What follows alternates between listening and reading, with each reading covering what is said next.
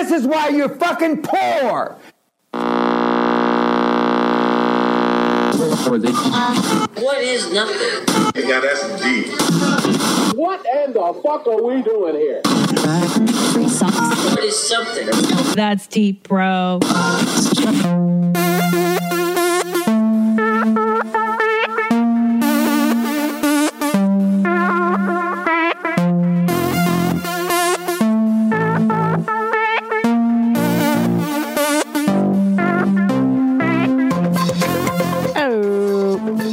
Welcome to That's Deep, Bro. I am your host, Christina P. Thank you for downloading this episode of the show.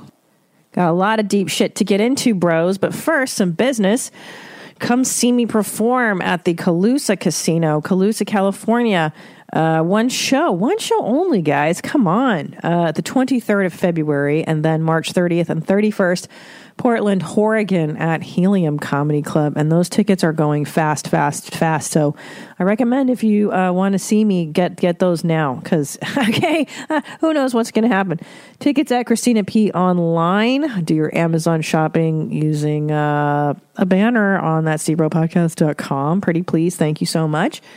And I got merch, on my website too. Christina P. Online. All that shit. All right, let's get into it. Call from mom. Answer it. Call silence.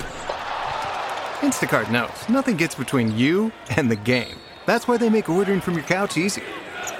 Stock up today and get all your groceries for the week delivered in as fast as 30 minutes without missing a minute of the game. You have 47 new voicemails. Download the app to get free delivery on your first 3 orders while supplies last. Minimum $10 per order. Additional terms apply. All right, let's go. All right, man. I've been into hip hop lately, very street, very cool. And so I like cool things. I like cool tunes. Let's get into it. I'm gonna play this song. I've liked this one forever. I think this is one of my favorite albums from Jay-Z. I just love Jay-Z. Who doesn't like Jay-Z? Get your life. Come on. I'm just trying to stay above water, stay busy, stay working. Puff told me, the key to this joint, the key to stay on top of things is to treat everything like it's your first project, you know what I'm saying? Like it's your first day, like I when you was an intern. That's how you try to treat things, just stay hungry. Y'all wanna know why you don't stop? Y'all wanna know why you don't flop? Let me tell you, people, why I came from the bottom of the block. When I was born, it was sworn I was never gonna be shit. Had to prove the opposite. I was bitch. Had to get my ride on. Eyes on the prize, Sean knew I had to get these chips. Had to make moves like Elijah Wan. Started out selling dimes and nicks. Graduated to a brick. No exaggeration. My infatuation with the strip. Legendary like a schoolboy. Crush a million in the every chick. Heavy shit. That's how schoolboy got whipped and got left on some just me, myself, and I on some true boy shit. Had to voice to a place up, to a place of no return. Had to play with fire and get burned. Only way the boy ever gonna learn. Had to lay way in the cut till I finally got my turn. Now I'm on top in the spot that I earned. It's my life. It's my pain and my struggle. The song that I sing to you is my everything. Treat my first like my last, and my last like my first, and my first is the same as when I came. It's my joy and my tears and the laughter it brings to me. It's my everything. Like I never rode in a limo, like I just dropped flows to a demo. Like it's 92 again, and I got O's in a rental. Back in the stool again, no problem. It's a whole lot simple when you think back. You thought that you would never make it this far. Then you take advantage of the luck you handed, but the talent you've been given. Ain't no half-stepping, ain't no slipping. Ain't no different from a block that's hitting. Gotta get it while the getting's good. Gotta strike while the iron's hot. When you stop and you gotta fit it. Good riddance, goodbye. This is my second major breakup. My first was with a pager, with a hoopty, a coupon, and a game. This one's with the screw, with the stain. The fortune. Well, maybe not the fortune. All right. I love Jay-Z. He's always threatening to leave us. He's always threatening this goddamn retirement, and then he comes back. Come on now, Jay. What is it? Are you coming or going, bro? You coming or going? I love that song. I've always loved that song. Well, because you've got Biggie Smalls in the beginning, of course. And what's he saying? What's he saying? The key to staying fresh in the game. You got to treat every day like it's your first day, like you're an intern, right? That's it. That's the key. That's how y'all want to know why I don't stop. Y'all want to know why I don't pop, beep, beep, poop, poop. That's it. You gotta treat your first like your last and your last like your first, man. That's how you stay on top of your shit, son. Right? You gotta treat all that stuff. And what does that mean? What the fuck does that mean? I don't know. I do think it means something creatively. At least I interpret it as, with stand-up. I think when people have some success, they think that's the time to chill, man. Time to rest on your laurels and just, perform for the people who already laugh. I don't think so. I think I got to make it funny for all audiences, not necessarily all, but I like to keep it. I like to challenge myself, right? Fucking treat your last like your first, man. Like you're the intern. All right, and what am I talking about? Listen, let's get into it. I've been watching this network show called This Is Us. And I had to tap out of it, bros. I had to tap out. And I love the characters, the 70s characters played by Mandy Moore, and then this really cute Italian guy. And, whatever. If you've seen this show, I'm not going to fucking tell you what happens. But anyways, there's a storyline about this gentleman who meets his a father that gave him up when he was a baby and blah, blah, blah. The guy fucking dies. And there's a scene where this guy has a nervous breakdown at work, and his brother is about to perform in a play. Big play, right? This brother has blown up his Hollywood show business career because he played the Manny, which is like a male nanny, a shirtless nanny, which is really funny. And he decides to become a serious Broadway actor. And so he drops everything. He moves to New York and he rehearses this play. He puts his own money into this play. He, invests a lot into this play. But what happens is that the opening night of his play, the opening night when the New York Times is going to be there to review it, his brother happens to have a bit of a nervous breakdown. Okay, and so he just senses it. The brother doesn't ask for help, doesn't say anything, but he knows his brother well enough to know that something's wrong. So what does he do? This dumb motherfucker drops everything, right? Doesn't do the play. Drops the play to go help his brother. And the point of the story is, in this episode, is that when your family needs you,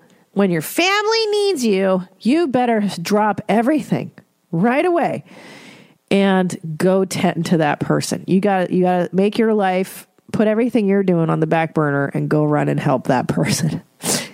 And I can't think of a more horrible lesson to put in any kind of a show. I can't think of any more counterintuitive, self-destructive. I mean, think about it. The guy dumps the play.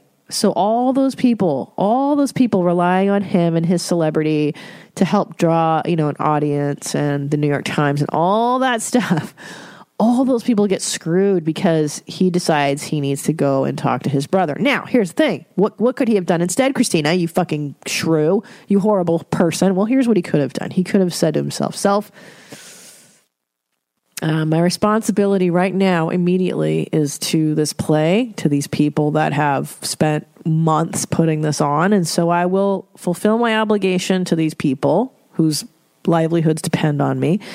And I will find an adequate substitute for my brother's mental health care. For instance, I might call my brother's spouse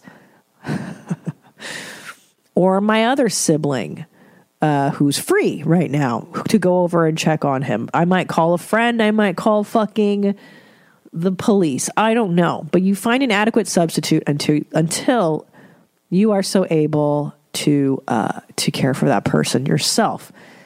And they have this other example, the man whose birth father dies after not knowing the guy for years. He gets to know him and he dies of cancer, blah, blah, blah. The guy sabotages his life, too, to care for the dying father. Doesn't show up to work. But showing up to work is how he provides for his, family. It's a fucking stupid story. So the point of the story is, I can't think of a worse lesson to teach people, which is you need to drop everything to help other people. Now, to the detriment, to your own detriment.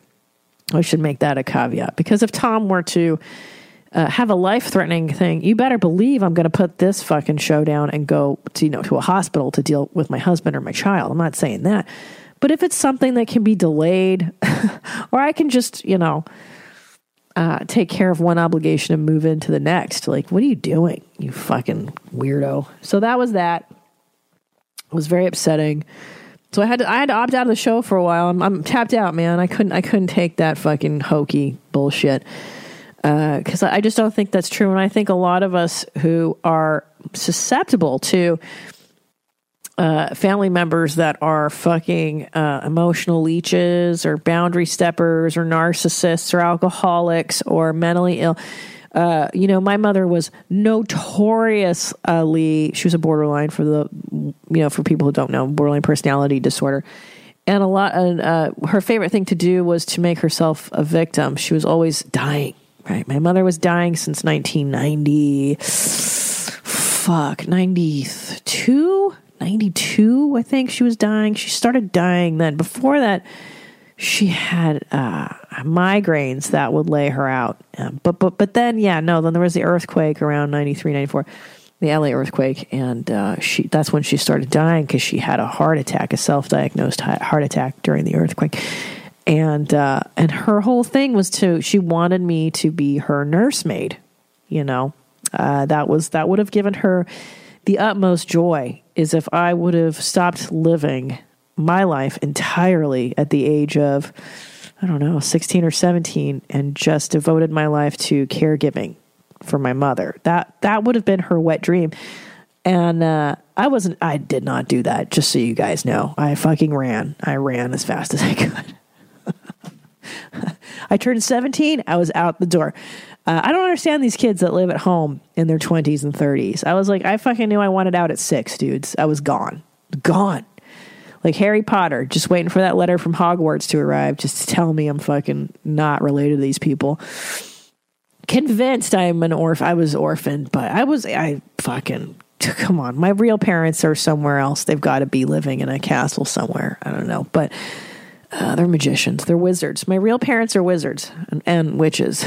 But yeah, so my mother desperately wanted to suck me into that vortex of negativity. And the irony is, the one or two times I was home from college, or I agreed to caregive her when she was sick, it was fucking nightmarish because she was such a bitch. She loved being a bigger cunt to me in sickness. It was the best. Like I remember one time she sent me to Gelson's, the supermarket.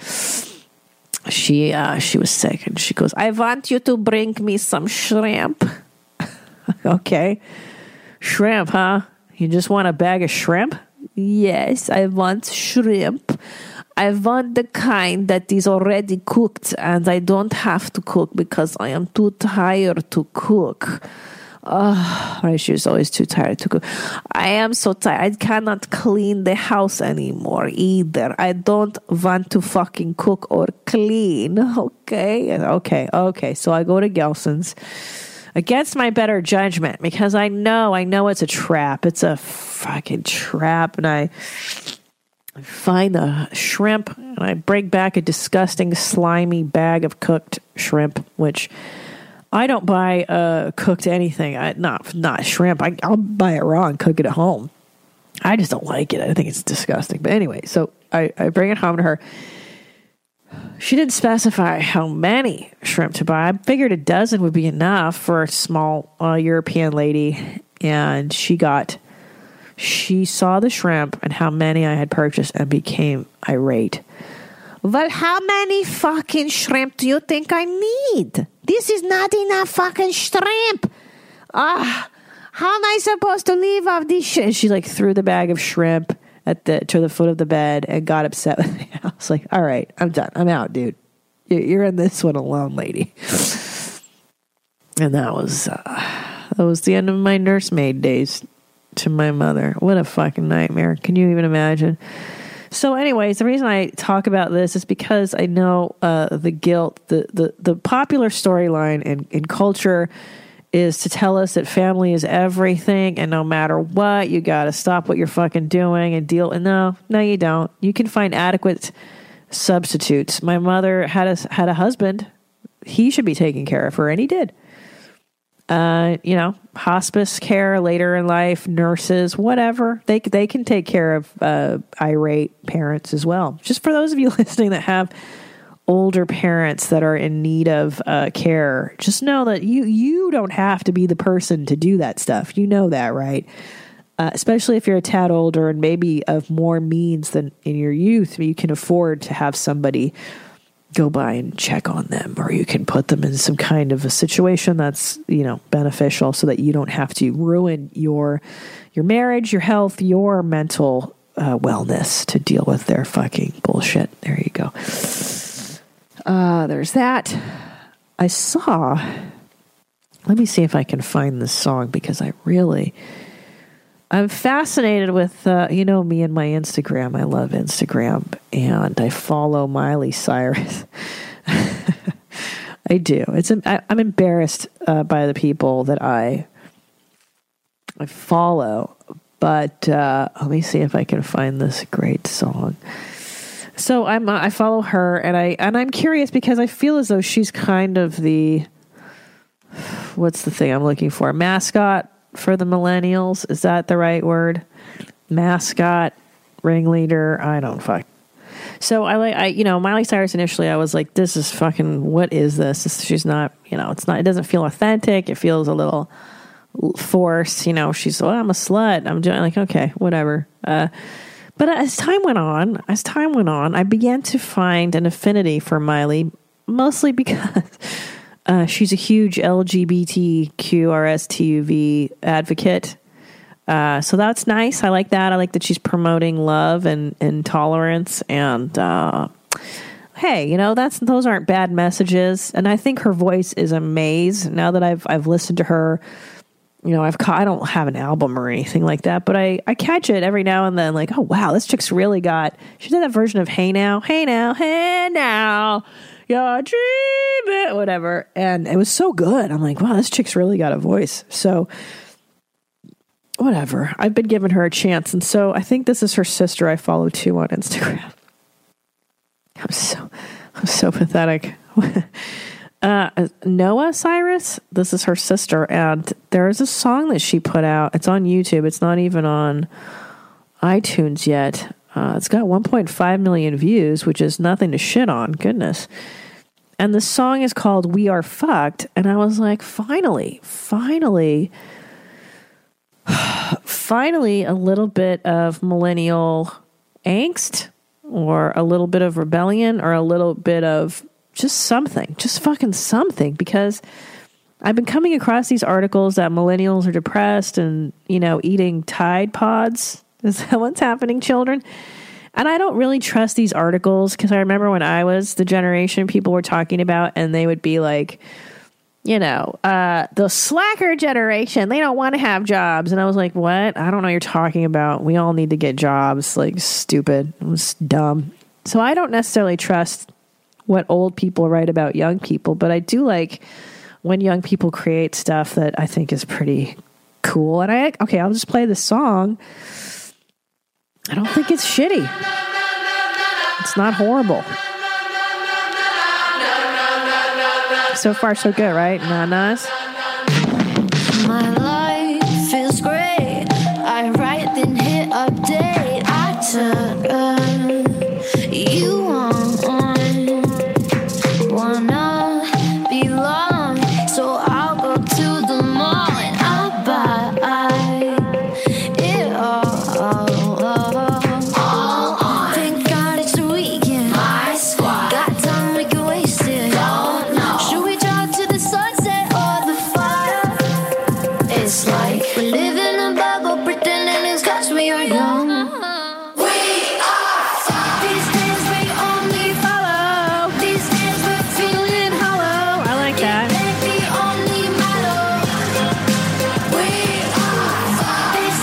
Okay, We Are Fucked. All we do is follow. I like that. Someone pulls the trigger. So, I like it. Hey, We Are Fucked. It's a little nihilistic. I like that. I like that in my music. Now, it does feel a little overproduced and a little fucking... She got help writing some shit from some old fuck like me, telling her about, consumerism or whatever. But these days, we only follow and we feel hollow. I kind of like that. So, hey, I'm impressed, millennials. I don't mind. I'm into the Noah Cyrus. I sadly looked it up on YouTube. I saw it on Instagram. And I'm like, I'm going to check out the song when it comes out. When it drops, as they say. And it's not terrible. And I like it. I like We Are Fucked. I like the meaning. I think it's exciting, So, there you go. Okay. Okay, let's, what time is it? I wanted to mention one more thing that I thought about when I was on the gram. I follow old ass nuts Dr. Phil, of course, Dr. Phil. And he had this quote up on his Instagram. It said, perception is reality. If you believe something, it becomes your reality. Oh, Dr. Phil. Oh, does it now? And I like that. I like it because it's self-helpy and philosophical. I like it because the great phenomenologist Merleau-Ponty, French phenomenologist, said that perception is reality. That was actually his jam back in the day. But mostly because in philosophy there is this idea that things had an essential nature versus the nature that you can perceive with your senses. And this French guy was like, no, there is no essential reality. There is only the reality you perceive with your senses. The flesh of the world is what he called it. And that's it, guys. What you get is what you see. What you see is what you get. And deal with it. Deal with the external reality of what is. And I've always liked that. I've always liked that because it's the absolute truth. I mean, my God, I've been in therapy long enough to know that your flawed thinking can create all kinds of shit in your life. And it isn't until you get your mind right that everything else kind of clicks into place too. So, hey, I like that. I take my inspiration from everywhere. Dr. Phil, fucking Miley Cyrus's sister, This Is Us, network shows, you name it. I take it from everywhere, guys. So there we go. So check the mind. You got to check your mind. You got to get your mind.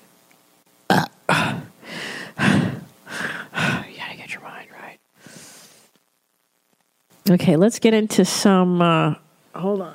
I gotta get the theme song. Let's get into some emails. You want to know why you're all fucked up? Okay, I love these emails, don't you? So fun. I love reading people's shit. Okay, so this lady writes in, Hey, mommy. She writes, I'm soon to be 41 years old, divorced hetero woman. I left my emotionally, verbally, and sometimes physically abusive husband who I had been with since 23 years ago. Holy moly. I haven't seen him since the court date, so let's just say there was no closure. In that time, I lost my house, went into some serious debt from the divorce, put down my dog, moved into a shithole money-sucking apartment with the 2 remaining dogs from my previous relationship, and here I am. I've had one of my ovaries removed a year ago due to borderline tumor, the size of a cantaloupe being attached to it. Because of that, I have to get screened for cancer every 6 months, and I have entered perimenopause. Perimenopause as they took my dominant ovary. They will eventually get my whole female package. All this and more led me down a cycle of alcohol abuse in which I am now in recovery for and doing very well, thank you. I'm planning on moving closer to family later this year, as the divorce has left me extremely isolated. Here's my question. How do I re-enter the dating world now? I have dated a few men since my divorce, but I was not ready emotionally to make a commitment, or they were fucktards. Can I say fucktards? She writes, yes, of course. I have trouble envisioning a man that wants a woman with all my baggage, sweats a lot, lots of debt, shitty car, old emotional baggage, doesn't drink, etc. I am mostly focusing on healing myself right now. Lots of therapy and in recovery support group, as well as meditations and all the fucking self-help resources you can shake a stick at. But I'm extremely lonely. I can't help these ruminating thoughts of me dying broke, full of regret and alone. I'm working hard with a quick wit. I'm a hardworking motherfucker with a quick wit and have no children. That's my resume. Any advice would be much appreciated. Well, you're worried. It sounds like, right? That's what you're telling me is like, I'm going to die alone. I'm going to die full of regret. Don't you love our minds? What was I just talking about, Dr. Phil? You got to watch the mind, right? Perception is reality. You got to watch the mind, watch the thoughts. Okay? It's normal. Your mind is telling you you're heading for calamity, right? You know why? Because you're getting your life. You're changing your shit. You're improving. And it's new. You're getting out of an abusive marriage. You're moving. You're cleaning up your debt. You've had a massive change in your reproductive status. All these things are new and terrifying. And the brain doesn't like change. It's going to try so hard to resist new things that might be better for you. And you're going to go down calamity row. I think everybody does that. Isn't that fucking normal? It's normal. You're catastrophizing, right? So firstly, allow me to congratulate you on leaving your piece of shit abusive husband. That's massive. That in and of itself, good Lord. I mean, that's wonderful. So good for you. Good for you on all the therapy. Good for you on all the self-helping. Good for you on all the grouping and all that stuff and moving home and taking care of yourself because that's what you got to do. Are you going to die broke and alone? No. Of course not, unless you want to. Because here's the thing, lady. And I firmly believe this, and I watched both my parents go through being single in the 80s, and my mother go through this exact fear of like, oh, nobody's going to want me because I am old. I'm 40 years old. No. Mind you, both my parents got remarried. Here's why I say this. Because I believe there is truly somebody for everybody. Now, here's what you may have to do once you've cleaned up your life, because it doesn't sound like you're ready to date. I wouldn't do it yet. I would wait until you're further down recovery. I don't know how long you've been without alcohol.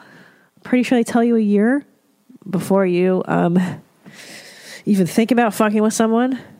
But clean up your mental, emotional space as much as humanly possible, I'm assuming is the right answer, right? Who are you going to date? So who are you going to fucking date? That's the question.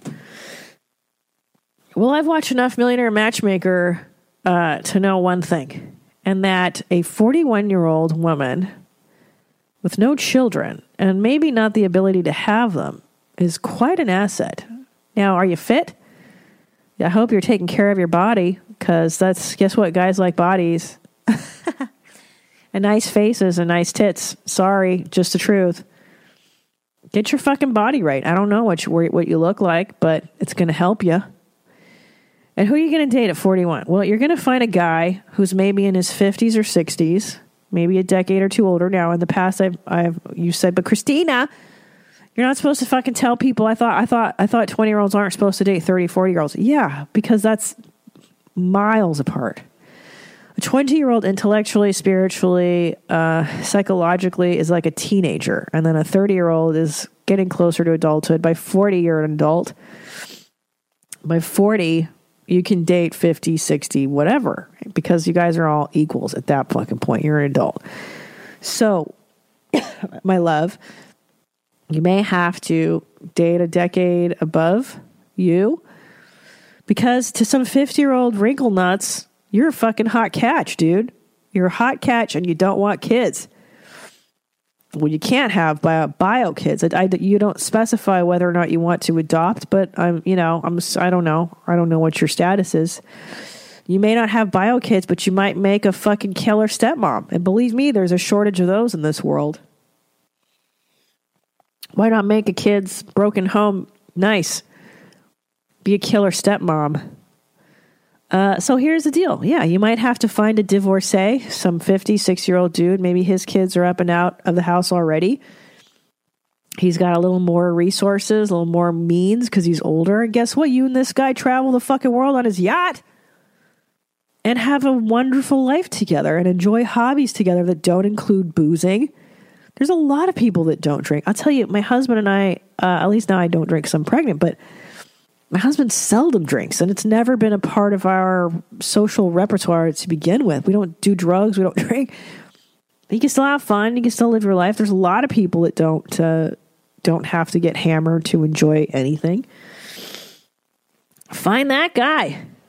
He exists. I don't know how. I'm online. I don't fucking know. But to a man like that, you might be a great candidate. And here's the deal. When you love somebody, the debt and the baggage, quote, the baggage, but and I fucking hate that phrase, by the way. Baggage. You mean a life lived? You mean what every person has by the time they're 40, 41? Baggage? It just means a life, girl. That's the wake of your ship. That's like, it's just the stuff. It's fine. Everybody's got it. So he's going to have some shit. He's going to have an ex-wife. He's going to have kids from one marriage, two marriage. What the fuck ever, dude? Who knows what this guy's got? Credit problems. But when you guys get together, whether or not it's a good thing or a bad thing, you will assume each other's debt if you get married. And you kind of don't care because you really like each other and because you really love each other, and you'll figure it out.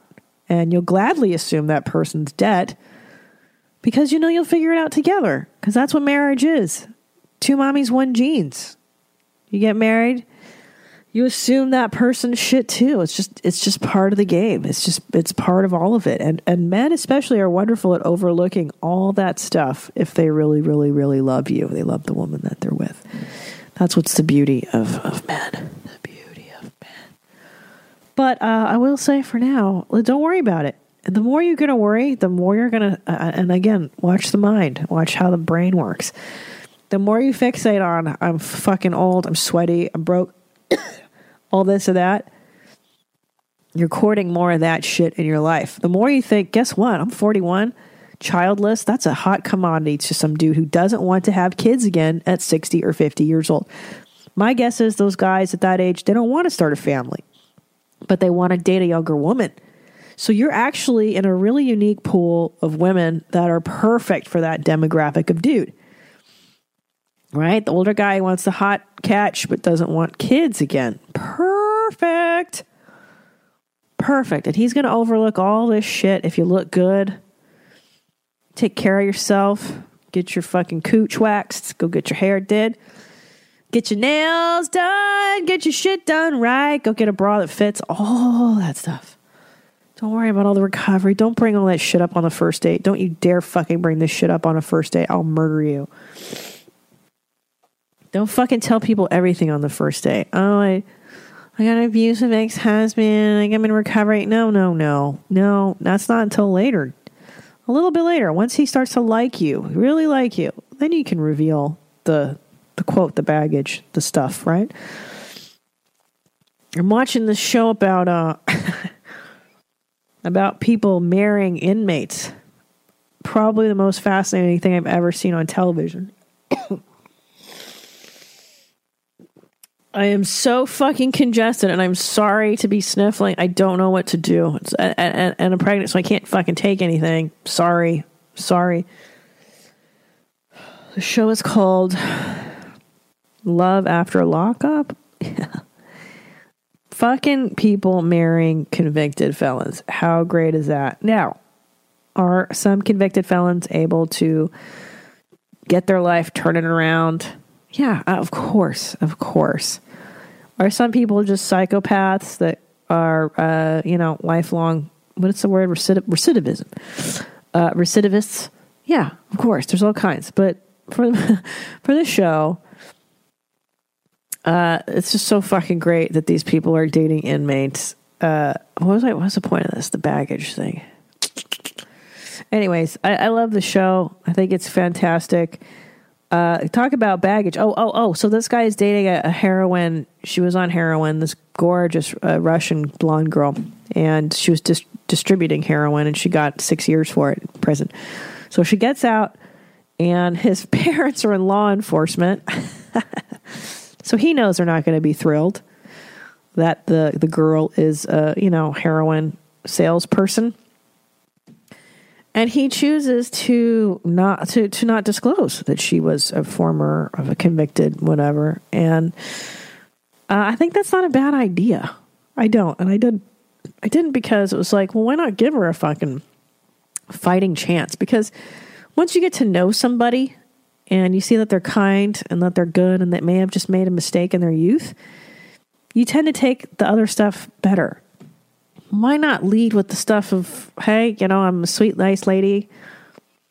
And once they're on your side, then you go, yeah, I've got this shitty husband. Oh, but it's been worked out. I had a problem with alcohol. Oh, but that's been worked out. And, you tell them in a positive light. You spin it so that it's not so fucking, heavy. Because everyone's got heavy. But it doesn't have to, the story doesn't have to be your lead. You know what I'm saying? It doesn't have to be always about the past. You're not your past. You're not. You are who you're becoming. You're constantly becoming. Don't you dare let the past dictate your future. Don't you fucking dare let your past mistakes dictate who you're going to be. Because you got your eyes on a bigger prize. Okay? God damn it. There you go. Okay. Hi, Mommy C. She says, my name is Samantha. She's finally taken a huge step forward and gone with a therapist. Congratulations. Oh, she said she used the resource supplied on my website. Hey! And applied to the Los Angeles one. Excellent. For those of you who don't know, I have it on my website. 2 episodes ago, I posted a resource for people who want to find affordable therapy in their region. So it's all over the United States. It's on my website. You can find the link. It'll tell you where you can find a shrink in your area. Okay? So she writes, my first 2 ladies I spoke with over the phone were really sweet, but my assigned therapist just called me and almost gave me some standoff vibes, unfortunately. I'm hoping it's just a bad day. Or meeting in person will be better. I'm super excited, but also nervous about starting therapy. I guess I wanted to know, when do you know when to switch your therapist? How many sessions should I do before making that decision? I know I'm jumping the gun already, but I've never done therapy, and I'm the type who's comfortable with being uncomfortable and will simply deal with it. How funny. I don't want to go that route with therapy, though. Any questions? So that's great that you know that about yourself. I was the same way. I was exactly the same way. I'll just put up with it. I'll just sit in the chair that's broken, sleep in the bed that doesn't work. I'll just use these headphones that hurt. Don't we get used to things like that? Isn't that just terrible? Yeah. Well, here's how you know. I mean, a phone conversation, yes, could have been a bad day. So I would not go by that. However, that being said, I've become a pretty decent judge of character. And if someone's a shit dick over the phone or a shit dick in person, move the hell on. Let me find the Medea clip. Move the fuck on, because life is too short. Too short. I'm going to find this clip from Medea. Oh, here it is. Where is it? Oh, here we go. Here we go. This is my favorite. I played this before. You know this is what I learned in all these years on this earth. If somebody want to walk out of your life, let them go. Let them go. Now, that's a different meaning, obviously. This is in response to, like, dating. Someone wants to fuck with you, leave you, good. Let them fucking go. But I've also learned this in terms of meeting people, interviewing people for, positions or whatever. Follow your goddamn gut. And it's hard for those of us who haven't been trained to follow our guts. But I have made the mistake so many times of going against my initial judgment of, oh, this person's fucking dog shit. Nope. Maybe I'll give him a second chance. How about a third chance? How about a fourth? And then before you know it, you're down the road, and now you can't dump them. You can't get rid of them because now you feel obligated, blah, blah, blah. So give this person the benefit of meeting face to face. And if you still feel ooky, get the fuck out. Fuck up. Get out and tell. I think I know the place you're going to, because I don't know. But anyways, tell them, I don't like this person. This is a bad match. I don't feel comfortable. Do you feel comfortable talking to your therapist? That's number one. Do you feel, now you should feel challenged a little sometimes. I'm not talking about that. I'm talking about, do you like this person's demeanor? Are they empathetic? Are they holding a space for you? Do you feel safe? Do you feel as though you want to share stuff with them? Do you feel like they're respectful of you? Do you feel like they're listening, that they're being attentive? All these things count. And yeah, you're entitled to not like them. It's a dating game, essentially, finding a shrink, a good one. It's kind of a dating game. And just move the hell on. Let them go. Let them go. On to the next until you find the right fit. It's just simple as that. And if they're a good therapist, you should be able to say, you know what, I don't feel this is a good match. And if they're a good therapist, they'll go, oh, okay, yeah, well, I'd like for you to feel comfortable, so let's see if we can find somebody better for you.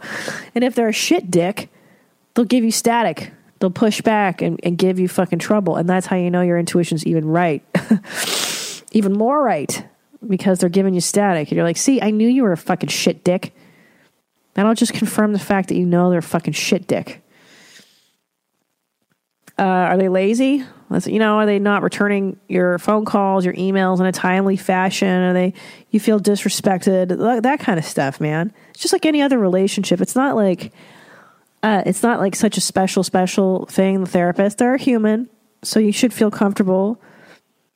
And also be aware of their gender. If you've got mom issues, go with a woman. Maybe you can work them out. Maybe not.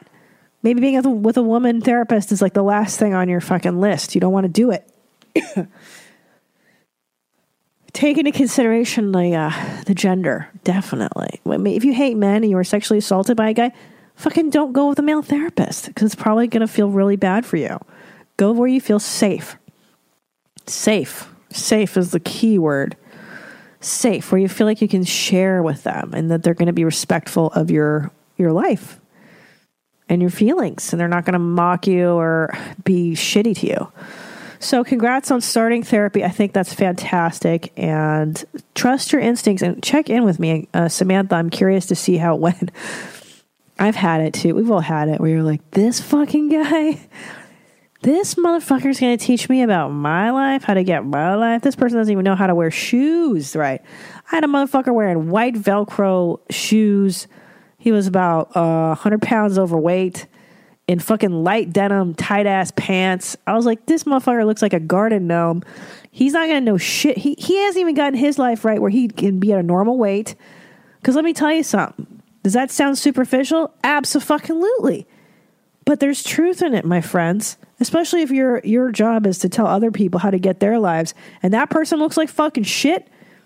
Are you kidding me? This guy doesn't even know how to dress himself normal. Why would I listen to him about my life when he hasn't gotten his? So I look at those things. Are they dressed appropriately? Is their office appropriate? Is it a clean space? I'm not talking about, it doesn't have to be fancy up on Wilshire and Beverly Hills. I'm just saying, is it clean? Are they sensible? Do they look like the type of person you'd want to have, their life, you want to emulate kind of how they behave? All that stuff fucking matters. Because if this guy, I'm telling you, I'm talking about the garden gnome. It's because if he doesn't have his weight under control, that means his fucking thinking isn't right. He's going to tell me how to think? Nah, bro. No. I'm going with the winners. Give me the in shape therapist who knows how to dress themselves like a professional. Nice office, nice location. All that stuff matters, guys. Perception is reality, okay? It just is. Sorry. It's just the way the world works, my little kittens. I wish I could judge everybody on their insides, but unfortunately the outsides are a reflection of the insides. And if the insides are all jumbled and dog shit, then the outside looks like dog shit. God damn it. And the more I see this, the older I get, when I see people in their 50s and their 60s and they look like garbage and they look like they've been drinking their whole lives and they look like they've been neglecting themselves, it's because they have. They've been treating themselves like crap for years, and now the body can't handle it. And you look like shit by the time you're 40, 50, 60, because you haven't cared for yourself this whole time. And that's what I'm saying. It's the insides are a reflection, the outsides are a reflection of what's happening on the inside. Believe me. That's like, unfortunately, that's just how it goes. And fuck, good for you. Good for you, Samantha. But let me know. I'm so curious to see how it went for you.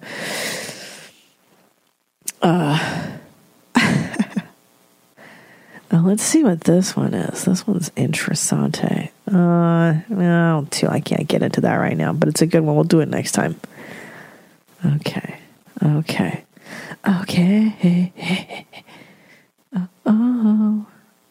All right.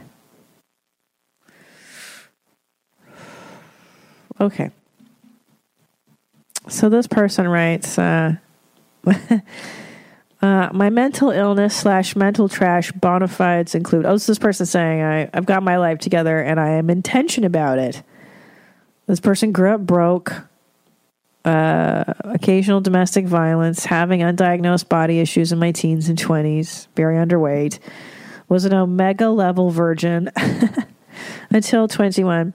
I did well academically, got a psych degree, and met a person who helped me get my life. Long story short, she was my first girlfriend.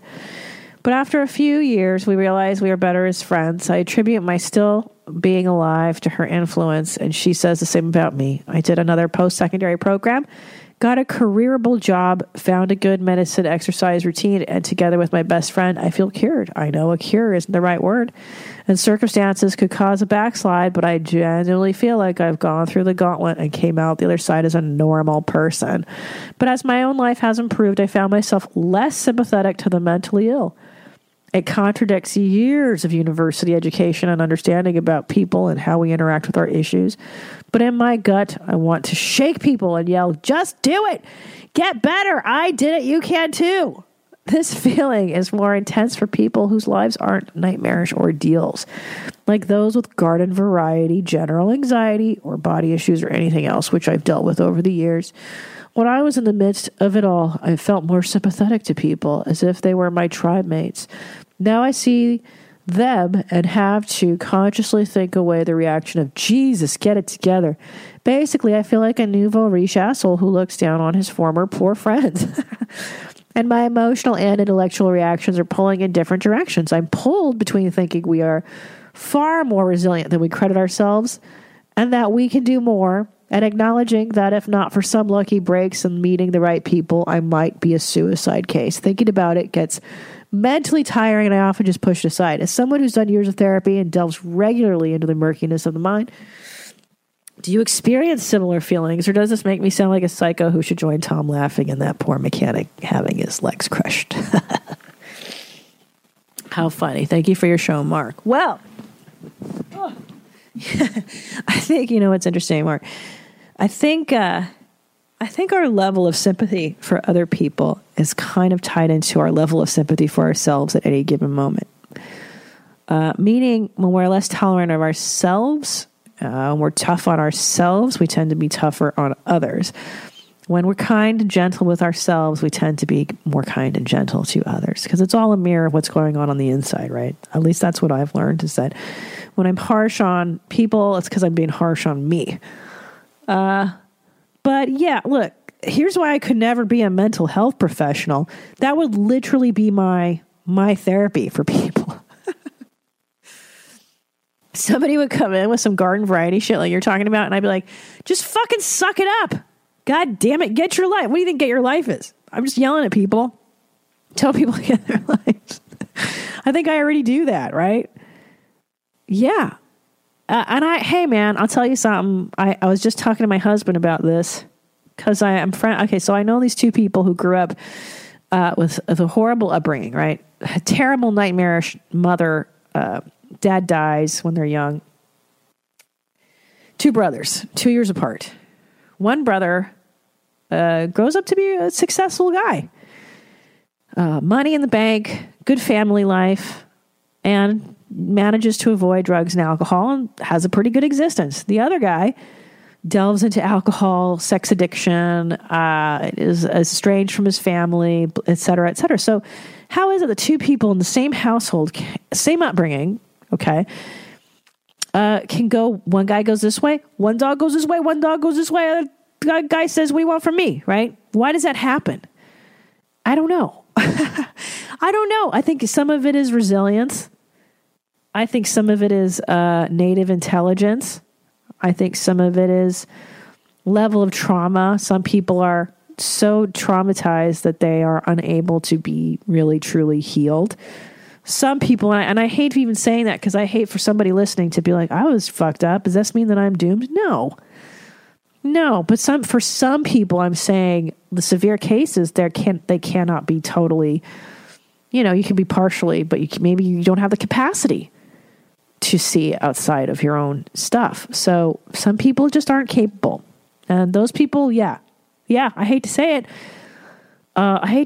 But sometimes I do have a lack of empathy. And that's where I fluctuate because, for instance, when you look at my parents and stuff, I'm like, God damn it. Like, how come I could get my fucking shit together and they couldn't, right? How come I can pull it together to get my ass into therapy and care for my son in a more loving and meaningful way? What the fuck how come I can do it and they can't? Well, for a few reasons. One, because trauma takes like 3 generations or something like that to resolve. And I am the third. So I'm the lucky motherfucker who gets to go into therapy and do the sweat and the work and the suffering and the white knuckling of it all so that my kid won't suffer the same shit and the trauma that I suffered. Lucky us, okay? But unfortunately, at my parents' level, they were direct descendants, inheritors of Hungarian trauma and all this horse shit. So they didn't have a fucking chance. And then the generation before them, my grandparents, totally fucked, totally screwed, totally the receivers of abuse and neglect and socioeconomic horribleness and you name it. Horrible. So some of it is linked to that. Some of it is nature, nurture. Some of it is intelligence. Some of it is resilience. Some of it is this and that. But on a good day where I'm empathetic towards myself, I am empathetic towards my parents, and I am empathetic towards my ancestors, and I am empathetic towards the world, and I have love in my heart. On a bad day where I'm in a funk, I'm beating myself up over this shit and that, and that, I hate everybody. And I think that's really kind of healthy and normal. So are you some kind of what's the word that you used? I just love this. A mental health class traitor? No. But I sense your anger because it sounds like you wrote your mental illness / mental trash bona fides. Growing up broke, you said you grew up poor, occasional domestic violence, having undiagnosed body issues, and you were a virgin until you're 21. So you're like, I've had all the problems. You're like, I've figured it out. Why can't so-and-so figure it out, right? Why can't my parents figure out? Why can't my sister? Why can't my brother? Why can't my uncle? How come I can fucking do it? Yeah. And I think that's normal because you're angry. You're angry that you've had to deal with all this shit.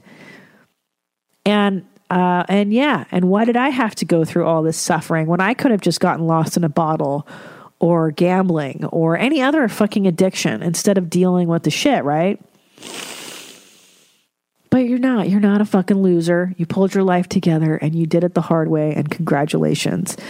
And some days you're just going to have to pat yourself on the fucking back for it because you probably come from a family that is not congratulating you on it. So let me be the person, my love, my sweet little boo-boo, my sweet Mark. Let me congratulate you and tell you that you are exceptional, that you've made it, you've broken the chain of bullshit, and that you're fantastic, and you did it. And I will give you a pat on the back anytime you want. And I know, it's hard. It's hard to break the cycles of bullshit in your family. It's not easy. And unfortunately, these fucking assholes you come from aren't going to give you a high five for it either. In fact, you're going to get the opposite reaction. They're not always going to like you for getting your life. It's unfortunate. But hey, be more sympathetic to yourself and you will be more sympathetic to others. That's generally the thing I found in my life. I don't know. That's just what I'm saying. I love that you got a psych degree. I tried getting a psych degree at first before I did philosophy, and I found there was too many statistics. I hated statistics. I could not. I was like, this is fucking, what is this, math? I couldn't do it. I didn't like that. But I love psychology, and congratulations, and good for you. Good for you, my friends. Okay. Guys, email me. That's deepbropodcast@gmail.com. And I'm going to go spray some saline water up my nose As if that does anything. It does nothing. And I'm going to go enjoy my life. I'm going to get my life now. It's 2:30. I might go to the mall. What? Okay. Yeah, I said it. Yeah, so have a great week. And until next week, that's been Deep Bros. Now what? I don't know. Philosophize with